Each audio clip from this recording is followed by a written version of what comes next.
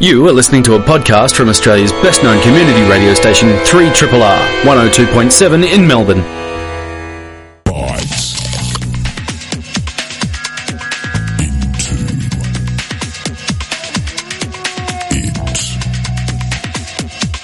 Make it so. We welcome you to Bite Into It, where we discuss computers, new technology, to internets, all of the fun stuff. It's no secret that how we make and experience content is changing pretty quickly, and technology has got a lot to do with that. Speaking of Microsoft's Xbox showcase in San Francisco recently, the Oculus founder Palmer Luckey said that virtual reality is better suited to new platforms rather than the services like their current master and landlord.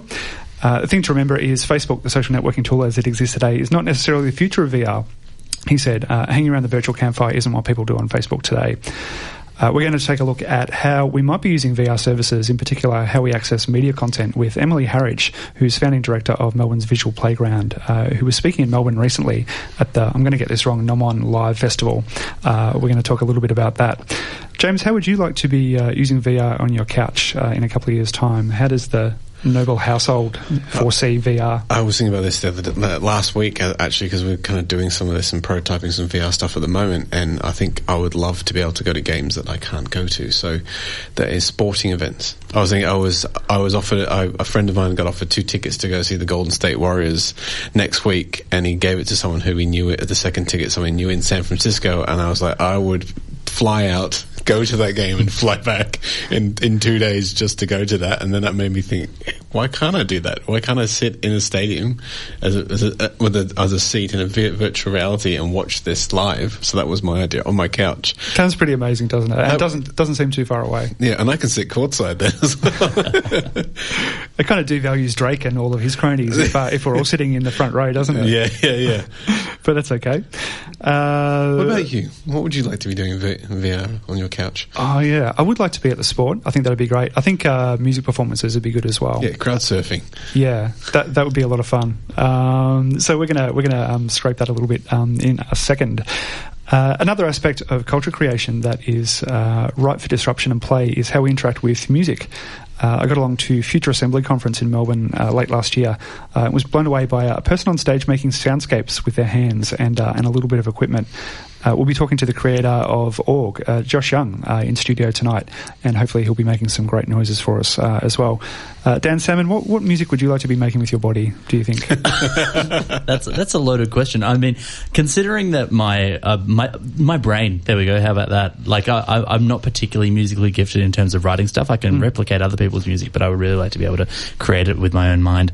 Having said that, any part of my body that doesn't make disgusting noises would be interesting to try and make. When you're really feeling music, what are you doing? Are you doing air guitar, or are you playing some keys? Or I'm generally playing air bass, or closing my eyes and kind of absorbing it. Those are my two go-to. I'm always drums. Reactions. I used to play bass. I'm always drums. I love the rhythm because I think I can keep one, but I can't. Okay. Air drums are actually the best if you're a theatrical person, because there's no ignoring someone who's playing air drums, particularly like on public transport or something. Perfect for the tram. Totally, yeah. So we'll see somebody who actually knows what they're doing in that space in a moment. That will be very interesting. But before we have those conversations, we shall have a look at some of the news and headlines that has been impacting us around the world. It probably hasn't escaped any of you that yesterday was International Women's Day, and we thought we'd have a look at some of the women who've been contributing to technology over the years.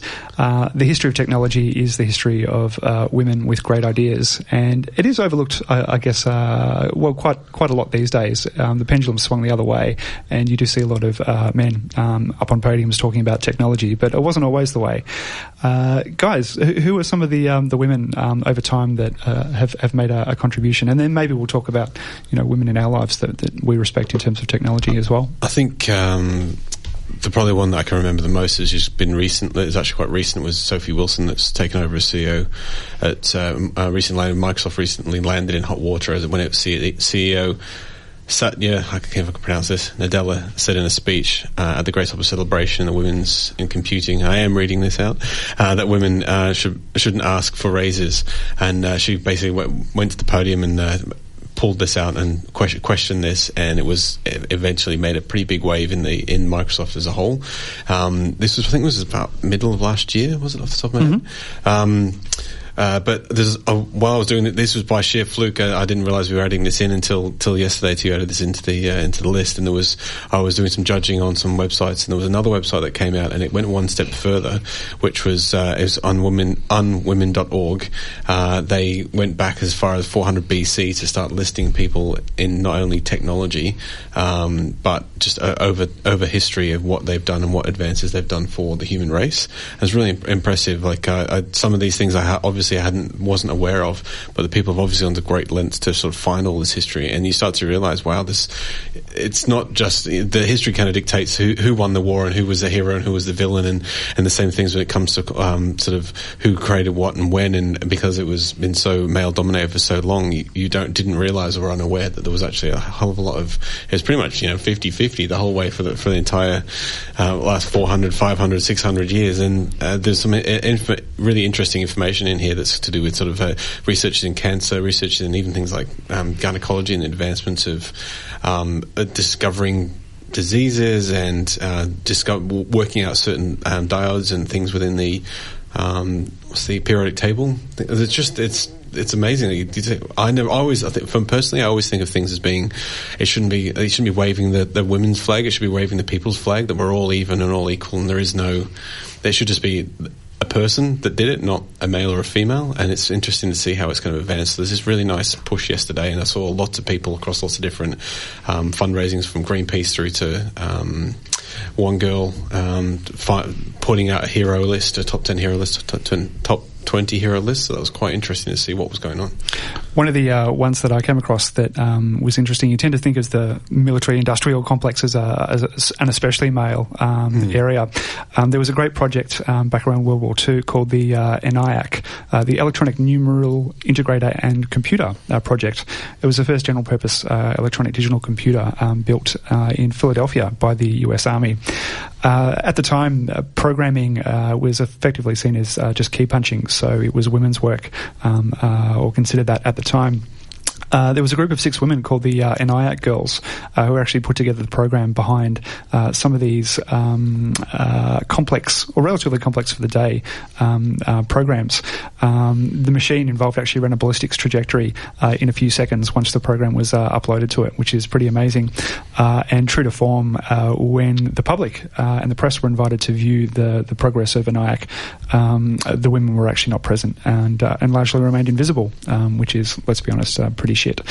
But there is a whole host of achievements that we could touch into. But I don't know, guys, do you have... it's a shame that we don't have somebody here to talk more personally about this, but from your experience, what are some of the women in technology that you've been influenced by or have helped you in your own careers? Well, from a personal perspective, I think one of the most influential tech sciencey people I know is actually my sister, who's a cancer researcher and has done a lot of research into that kind of thing. I would be remiss to say that I don't think I'm a pretty massive fan of Vanessa from the Bike Crew. She I mean, not coming from a tech background, I've learned a lot from her and from all of you guys. But yeah, I would say in terms of the women personally in my life, I would say they're the two most influential. I did want to. She's always helping you with your Instagram filters. Absolutely. She? Oh, she's so good at it. Yeah. I did quickly want to touch on someone higher profile who I always found inspiring, and I will be honest, I only discovered her maybe 6 or 7 months ago via a Google Doodle. Hedy Lamarr, whose research into spread spectrum technology and various other electromagnetic wave-based sciences, the basis of a large amount of our telecommunications and radio communications today. She, in addition to being a traditionally famous actress, movie star, had a whole other side to her, which is actually far more influential and far more, I suppose, impressive. So yeah, I would say she would probably be my number one female in tech. Back to home as well. I think that Bora, who's working on the technology in healthcare. That's a really. As soon as she told me about it, I was like, "Why has no one done this before? This is really amazing stuff." Like, I'd love to be part of that, but at the same time, it's already been created by her. So, but that was there's so many people, even like Kate Kendall, who we all know from Melbourne, who's recently done an engagement photo shoot. But she's been an advocate, and I remember when she started the Fetch and trying to do something different, and even myself, Rachel, who I was one of my lead designers, always good to have another person's perspective, and I always thought she was doing really good things and an advocate for good design. And I think I find it really difficult to think about whether it was a woman or a man. They were just people, and it is strange, but also a little bit necessary, considering how the pendulum has swung the other way, and how all the assumptions that it's man's work or man's jobs or male entrepreneurs should be coming up with these great ideas and things. So quaint, but unfortunately necessary. One of the things that is also unfortunate, Ray Tomlinson, one of the pioneers of email and the @ symbol, has recently died. Dan, what was Ray's legacy? What's Ray been up to? Well, Ray's legacy was, as you said, the @ symbol. Prior to its use in email, it was a reasonably obscure character. It was he who came up with the idea of including it in the I suppose the connection between your own personal identifier and the domain with which in which you're located. He was instrumental in developing ARPANET, which was an one of the earliest versions of the internet that the US government did create. He according to some things that I'm reading right now, he was just fooling around when he wrote and sent the first email on the ARPANET system, which said, "Don't tell anyone, this isn't what we're supposed to be working on." I like that he used the @ symbol because he just liked it, and it felt like it was a location. It was you at this. So I thought that was a really nice idea. And he just seemed like a really nice guy. When you seen him interviewed, he's just inquisitive, and I mean the system that he was working on originally, as we know, the internet was invented by the armies trying to communicate with each other, other people knowing about it, and that's how it was spawned into something that, guys, can you imagine what it would be like not using the internet and not having the internet anymore? And to be able to communicate like this, when he had these really quick conversational email that the computers actually sat next to each other, so in reality it looked like it only travelled about 6 to 12 inches from one screen to another. But I like how the first email was some guys just stuffing around as well, which emailers continue to be ever since that day, and people just kind of doing stuff that wasn't particularly necessary, perhaps. You are listening to Bite Into It on Triple R this week with Dan, James and Warren. We're getting pretty geeky in here. We've got a lot of stuff that's being set up, so you might have to bear with us a little bit, but it is going to be worth the wait. As I mentioned earlier on, I got along to Future Assembly in November or December of last year, and thankfully there weren't too many sort of boring suits up there talking about the impact of video on media or something like that. But fortunately, Josh was giving a performance at the time. I think, Josh, were you playing the cello or violin or something like that at the time? Do you recall? I was playing a panoply of instruments. Right, cool. So I caught a little bit of that, and you ran through a few of those. So I thought we must have this man on radio, and we must find a way to make it a visual thing as well. I'm so excited about this. I saw you practicing out in the green room there, Josh, and I was just like, oh my God, I cannot wait for this. So I think what we might try and do is, before we tell people too much about what they're actually about to hear, we might let you have a bit of a play, if that's all right, Josh. Absolutely. And then we'll come back and talk about what's actually happening. So we'll be guided by how long you want to have it go. Are you going to Periscope this? We will. So if you jump onto @BiteIntoIt on Twitter, you should be able to catch a bit of this.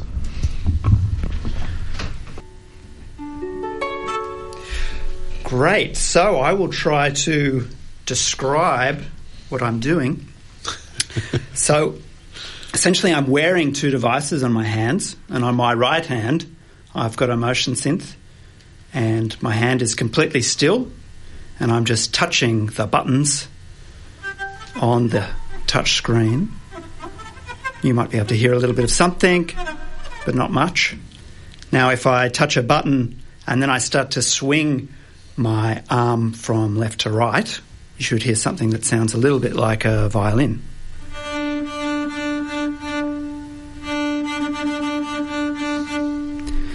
Then by touching other buttons on the interface, we can move through a musical scale.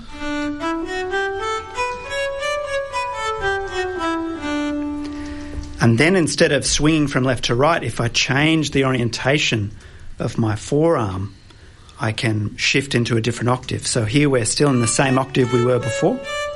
Now I'm going to lower my forearm to point at the ground.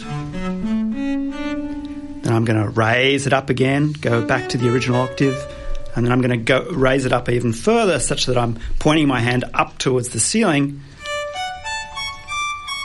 and we're in that higher octave. So aside from doing things like changing octave, we can change expressive parameters of sound through changes in orientation. So here I'll add some vibrato to a single note. So here we have the note with no vibrato, and then I'll bring in the vibrato, take it out again, and I'm just doing this by swinging my arm up and down, adding this upwards and downwards motion, sort of in a figure eight motion. We can do other things like change the speed at which we transition between notes. So here I'm moving quickly, and then by rotating my forearm, I can move slowly between the notes. And aside from just controlling one sound, we can also use it to transition between sounds. So here I'm going to rotate my forearm further still around, almost going to point my thumb down to the ground, and we're going to shift from a violin sound to more like a harp sound.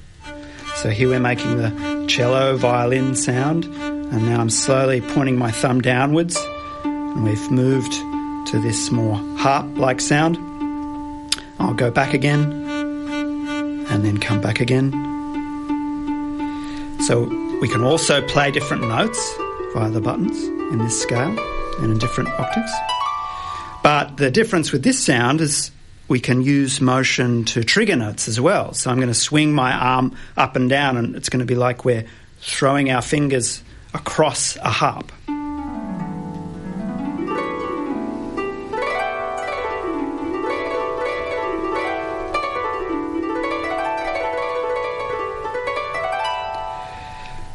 So moving to my left hand, something completely different.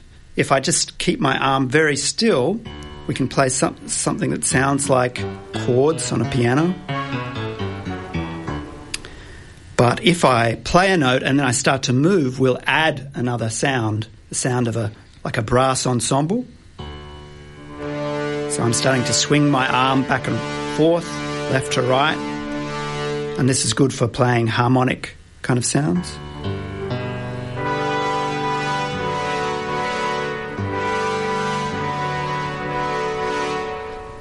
So just to end the demo, I'll just do a really quick little ditty with these kind of sounds mixed together. So I'll play something.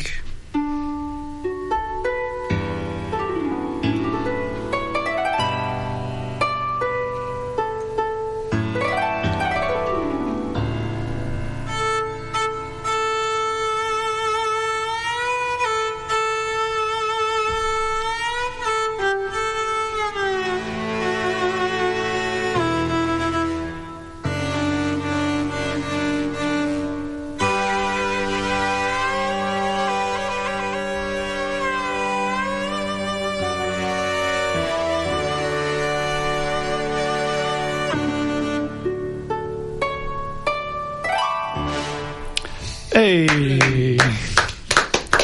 That was phenomenal. Thank you. And bravo for such a good description of what was potentially going to be some very bad radio. So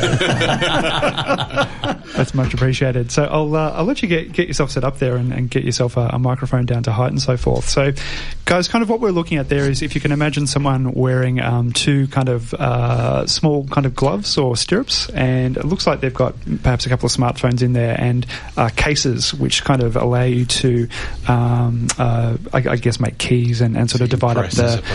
We divide up the screen. So we have tweeted photos of Josh taking a go at it. So I did just get a WhatsApp from my uncle in the UK who's currently driving, listening to this, because that sounds cool. Oh, that's so great. I'll have to send him some pictures. Thanks, Uncle. So what is the actual kit, and sort of what were you doing when you thought, you know what, I should be able to pick up a couple of phones or have some kind of interface and be able to interact with music in a more physical way? What were you thinking? I kind of feel like you've ruined my interpretive dance moments now. Now you'll know what I'm actually playing. Yeah, well, I was originally trying to create my own hardware, and it was sort of actually a much musically more ambitious project than this. But then just the realities of trying to get a completely new way of making music out there in terms of the cost for the user and also the cost to me in terms of trying to create and design and manufacture. This was around the time when smartphones were becoming very smart and could start to sense where they were in space, and you had the kind of electronics that support that. So I saw that as an opportunity to give people the chance to try out this concept in a way that would be a lot more affordable to them and a lot more achievable as an innovation. So how long have you been working on it? How long did you, from idea to kind of getting a prototype out there to work? Well, the idea started actually when I was in Berlin doing something completely different. I'd gone there on a scholarship to do science, a PhD, and I got the inspiration while I was there because of all of this electronic music that I was seeing.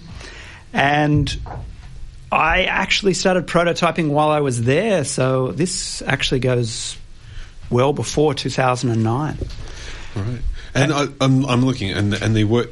When you discovered this, I noticed from the two devices you got there, one's a touch. Is one an Apple Touch and one's a phone, or are they both? That's right. Yeah, one's an iPod Touch and one's an iPhone 5. Yeah. And creating this, I mean, I'm thinking the software, was it an easier approach, obviously, to try and create a software for an existing technology rather than having to do with the initial idea and the concepts? What made you decide? I mean, touch devices. What made you decide on this particular?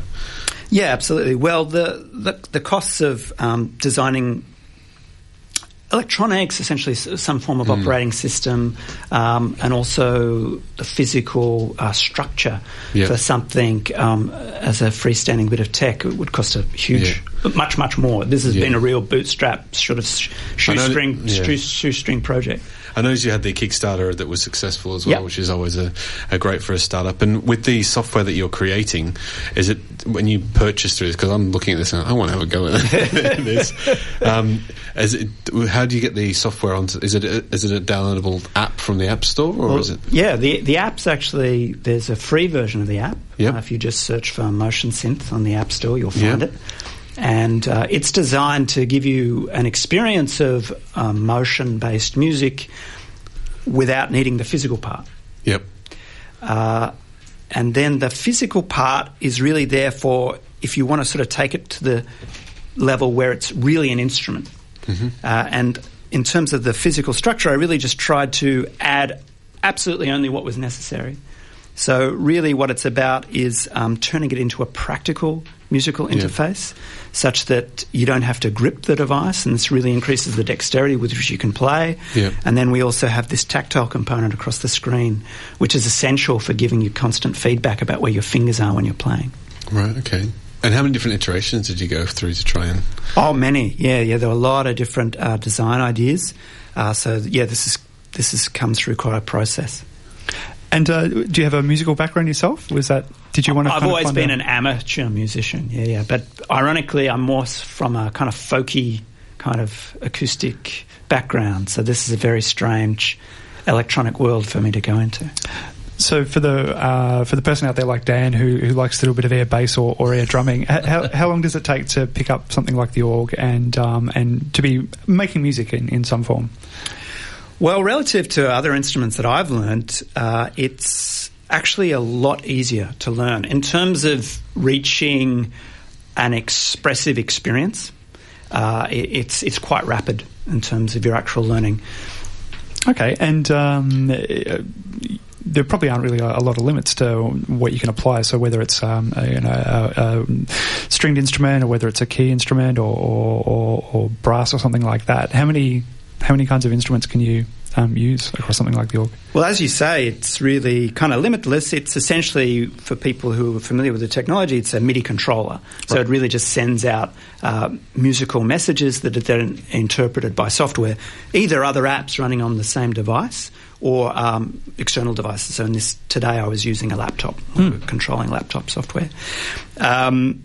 In terms of the instruments that it's really good for, it's in the way that I've been using it, it's particularly useful for continuous tone instruments. So, for example, like a violin or a trumpet or something, those very expressive instruments in the way that they emulate the human voice. I think it does, it controls those kind of things in a kind of league of its own, really.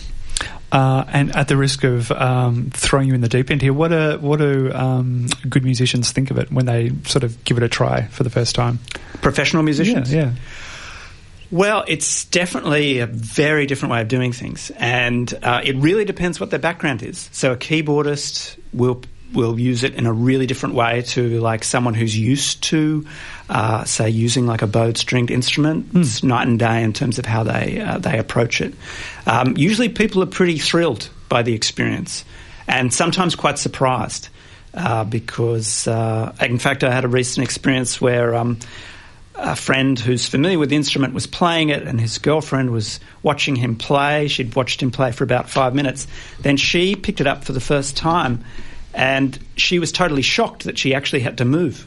And I just found this so hilarious because she'd been watching her boyfriend for like 5 or 10 minutes just thinking he was a complete tool because he was constantly moving over every note as if it really mattered. She thought he was just getting into the moment. That's great. And in terms of the business side of it as well, do you just want to indulge people who enjoy this kind of experience with music, or is it the sort of thing that you think every house should be having, and we should all be sitting around watching Dad sort of bashing out the AC/DC on it, or what's your vision for it? Well, it as a completely different way of making music, it definitely is initially going to it's definitely going to be for early adopters initially. So it's going to be for those people who either really appreciate what it can do on a kind of expressive level, in a kind of in a technological way, or it's people who really want to be different. But in terms of its usefulness and benefit to people, I see it being applicable to absolutely everyone. So could you apply different sort of sounds to each button? I'm almost seeing this in my head as a visual of people DJing and using it as a sampler to be able to, and then if you're going to connect it to light, then you can basically orchestrate the entire venue. I'm thinking that'd be amazing. Yeah, there's been a lot of interest in the visual side and people are starting to experiment with that, and I totally agree. There's a whole other aspect that's not what I've been showing today, which is all about sort of melody and harmony. Yeah, because even just watching you do it and the fluid motions and the movement that you sort of engage with, it looks like you're involved in it because you are. But then also when the colour changes from your software that you've created, that for the app, when you change colour and it changes tone and sort of you've even put in that small human touch of it glowing, it gets bright, changes colour and mood.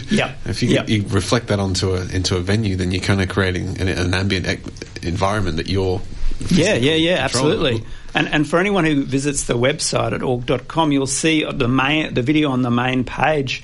All the visuals in that video behind the performers are all being controlled by the performers at the time. Yeah.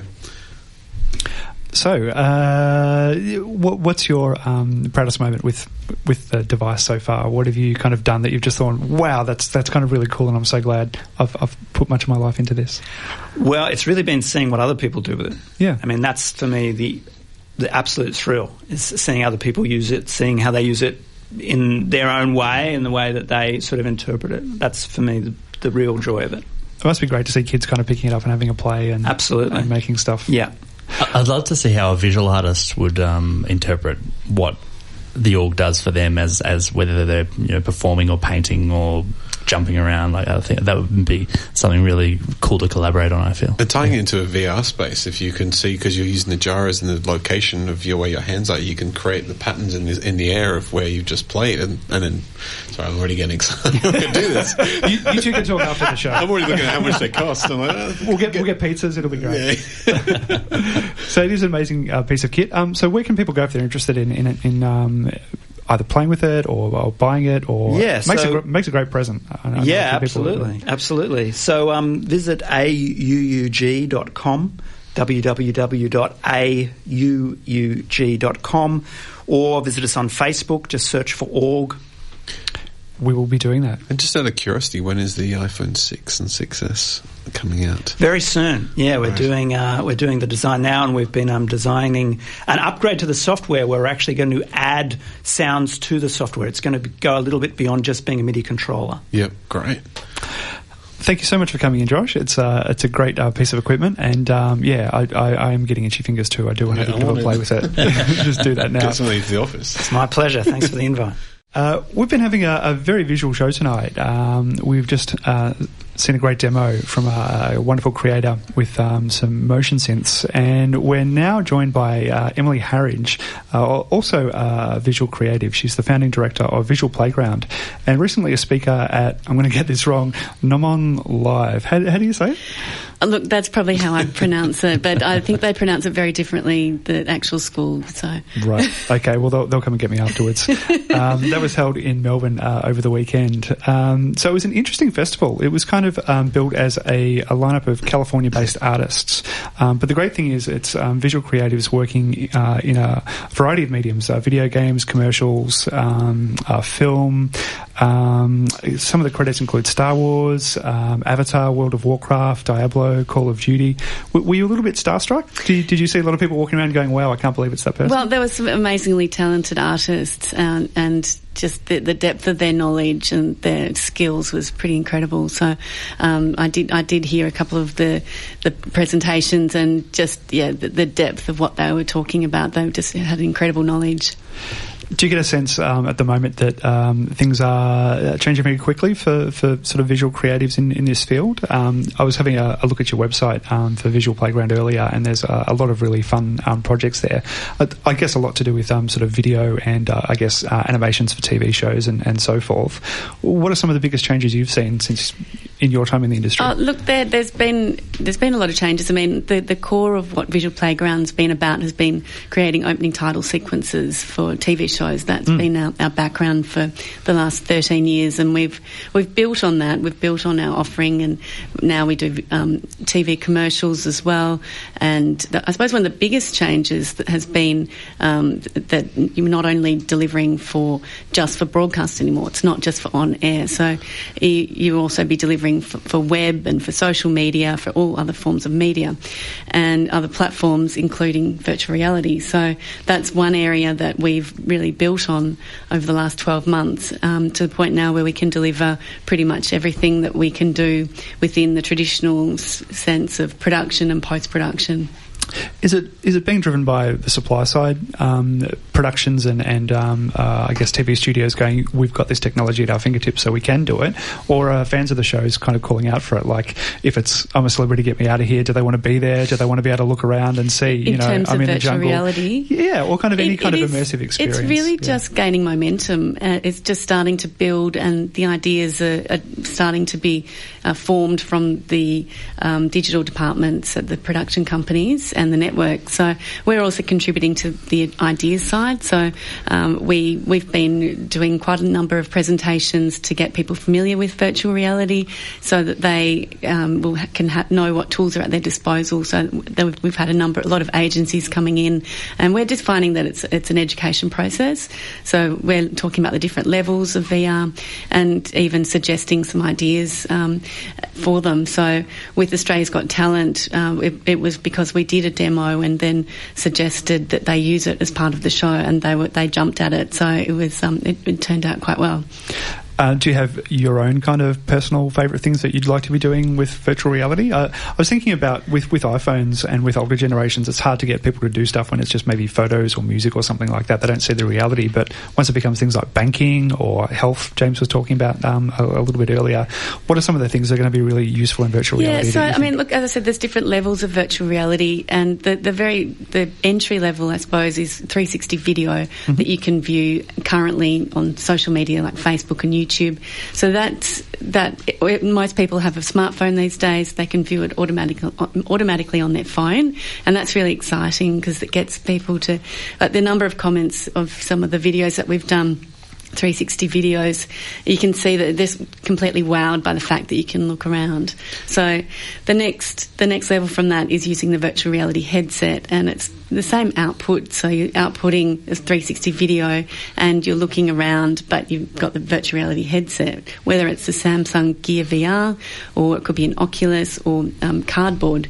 Now the Google Cardboard, I don't know how much your listeners know, but that works with a standard smartphone. Do it so yourself, yeah. You can pretty much take any smartphone and place it into one of these Google Cardboards, and it becomes a virtual reality headset. So that's where you can see that the general public are going to be starting to use virtual reality and to be able to experience it for themselves. I noticed. I'm assuming you will definitely heard about it in London when they did the 100 years of the centenary of London, and they did the VR through Google Maps, so you could see what something would look like 100 years ago. So you could have the app. You hold your phone up, and you can look around where you are and see sort of Trafalgar Square and what it would have looked like 100 years ago. That's the kind of. I think that will interest the older generation when they can see it. That's right. Yeah. So in answer to your question, the different uses of virtual reality, look, I think it will impact so many different industries, from tourism and travel, property developments. You'll be able to look at and what a property will be built, say like a visualisation, but you'll be able to stand in a location and see it without it even being built. Training and education. So training, if you might, you can imagine a situation where you can be running through some scenarios, and this is where the next level of virtual reality comes in, where you're interacting in the space. So you could be running through something which had a number of options or scenarios, like choose your own adventure style, and that could be something that worked for training. So automotive, I suppose, car configuration and looking at different cars, architecture. It really, like so many industries are going to benefit from the technology. Do you think it's also, it helps as a time-saving and cost-saving approach for these big manufacturers? And so I'd say in some cases it would, definitely. Because I think Audi have started to do it, where they create the car in a 3D environment, and then you can walk around the car and they can see faults and look at things before it's actually made, so it saves them tens of millions of dollars. Yeah, that's right. And will a building effect look ugly, or will it work in that space if you can put a 3D virtual reality on and see it at the side of it? It might work the other way for buildings as well. Like, what if you're building something that's really small? You might not want people to see it. Yeah. And then for people like us, if you're buying an apartment off the plan, you can actually see what the view's going to look like before you're in it. So. Yeah, that's right. That's right. That's completely right. So the sky's the limit, really, with what you can do. James is actually not virtually excited about the prospects here for people at home. One of the things that does sort of give me pause for thought about virtual reality is the group dynamic around it. It's seen, to me, I kind of see it as a very solitary experience. And there was that picture of Mark Zuckerberg a couple of weeks ago at a Facebook conference where he was walking in with a huge smile on his face, and all these people were in these it was kind of like the Matrix, just kind of sitting there. Nobody even knew that he was there. No, which is kind of nice. But what's the social experience for virtual reality? So at the moment it is a solitary experience. So you can have your own experience of watching a 360-degree video, and you're not really aware of anyone else or what's going on around you. However, that's with a 360-degree video. So if you go to a real-time solution, there's positional tracking which can track you and place you within a scene. So there's a company, you've probably heard of Zero Latency. Mm-hmm. Now that takes it to another level, and they use motion tracking, and you can actually see all the other participants in the game, and I think there's 6 people that are playing that game at the same time. So if you're using something like that, then you are conscious of other people being around you in that space. And then I think that's where it will be headed, where you'll be eventually sort of have a virtual you that you'll be able to interact with other people. Yeah, we could be having a conversation like this, but you're actually on the other side of the world. Exactly, and you'll be able to have a shared space together, and in virtual reality. And what are some of the things that you're excited about over the next year or two? What would you like to be working on in terms of projects? Look, I suppose coming from our background, we love to be able to apply our creative skills. So the opportunities are to work with our existing customers and create some, probably more from marketing perspective, and some really interesting campaigns that. Or for TV shows, and just an extension of some of the things that we're doing currently, where we can build on the visual effects and animation side and incorporate that into a virtual reality space. Do you think it's at a price point yet where people can where it's accessible for everybody? I mean, what's the kind of thing? I think with 360 video it is. I mean, there's so many people who are able to do that. You can pretty much buy a rig and start shooting. Anyone can do that. I mean, the difficult thing is the post-production side. Yep. And until we get those all-in-one cameras that are high enough resolution, you have to go through the stitching process with multiple cameras which look in different directions, and there's a lot of factors to consider in the post process. So you've got a lot of seams from each of the cameras where they join together. You can have problems with the different cameras. At the moment, the standard is GoPro. So if your batteries, if they run out, they don't last very long. They're different exposure levels. So all of those factors go into the post-production side. Yeah. You might be able to answer a quick question if it's all right, because I'm like... as I've mentioned already earlier tonight about basketball, they do this really smart movement around when they watch the screen in the American basketball, where it looks like you're looking around a 3D space of the actual live action. I'm assuming that they're using sort of matching the camera, the wide-angle lens from one to another. It almost looks like a Matrix effect where they can move around the space. Have you ever done something like that? Like live? I haven't seen it live, but I have seen it's using multiple cameras that are capturing the action and allowing you to freeze that motion. So I imagine that's the way that they're doing it. But I haven't seen it live. But what I have seen is an amazing VR experience with the basketballer LeBron. Yeah. So you definitely need to check that one out. Yeah.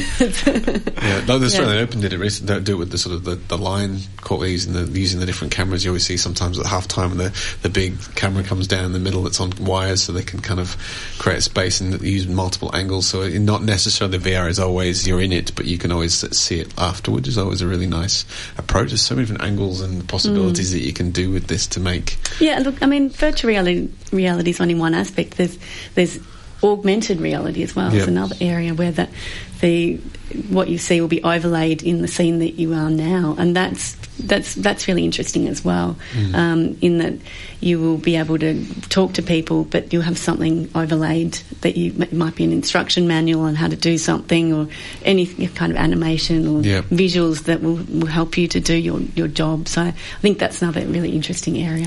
We will have to get you back in to talk about that, because that is also very interesting. Emily, thank you for coming in, and it's certainly an exciting area to be working in, so we wish you luck with that. Hey, there's a couple of super nerdy things coming up that we might try and check out. Well, what's happening in the space race? In space in general, Lunar Mission 1 is an internationally crowdfunded effort to send an autonomous robotic lander to the moon's south pole in 2024. It's going to be performing scientific experiments, leaving time capsules, and generally doing things that we did on the moon 40, 50 years ago. But there will be a public lecture coming up. This Friday, the 11th of March at 5:30 p.m. at the University of Melbourne. David Iron is a former Royal Navy engineering officer and advisor to national investment institutions. He has been working on, he's the founder of Lunar Missions Trust and Lunar Missions Limited, and he will be lecturing at the University of Melbourne. We will tweet out a link if you wanted to get yourself along to that. You do need to book. Sounds pretty cool. Do you have to put some money in for that as well? It is free. Yeah. It is free. Great. And speaking of the future, we've got Future Melbourne Digital City Hack 2016, which is a local initiative. It's on Friday the 18th of March at 5 p.m. It's a free event, and you can basically create a team beforehand, form a team of people that you may know or even people you may meet there at the time, and basically talk about Melbourne's vision for the future and figure out how we could use emerging technologies to shape the way we play, learn and interact with each other in the city. I was just thinking about how much fun it would be to hack pedestrian crossing lights. I hate it when someone pushes the pedestrian lights and then they just cross anyway, and then like a minute later all the cars are just pulling up to this empty light. Oh, so annoying. I wonder how it would work. It'd have to be like consensus. If 3 people in 3 independent cars say, yep, there's nobody here at this crossing, you can change the lights. Yeah, if you could. It's almost like, why hasn't it got smarter? That the timing's always based on busy hours. Yeah. It's not actually smart enough to know whether it is busy or not. There should be off-peak lights. Yeah. I mean, maybe there are. But I think they do have off-peak lights. I've noticed before. They do have off-peak and on-peak lights, but yeah. Remember when you're trying to cross the road at 4 o'clock in the morning on Swanston Street, back when you were footloose and fancy free, and you're waiting for that light to change, you have to wait 4 minutes, there's no traffic, you stood there by yourself. Oh, now that is a first world problem if I've ever heard one, man. Just cross the street. Although you shouldn't because it's illegal. Yeah. That would be bad news. Hey, it was good to have a kind of a visual show tonight and have some people in there kind of like gesturing with their hands and so forth. I'd really like to hear more from both of those areas around, I guess, creating music physically and also virtual and augmented reality. There's a lot of fun to be had there. It's going to be to the point where I was thinking Skype is eventually. Skype was a game. It was a damn it. I'm saying game changer. I'm going to have to drink by on a beer for saying that. That as soon as it happened, it was something different. Like because I'm from the UK, I could suddenly start to speak enough to pay $72 to talk to people in England. But now with the video, you're going to do the same thing where I can sit and face each other and have a conversation. It feels even like the world's getting smaller, so it's fantastic. Sets you up in the fake couch. Yeah. It does. We've had a lot of fun. It's been Bite Into It, and we'll be back next week on a Wednesday night. Enjoy your night.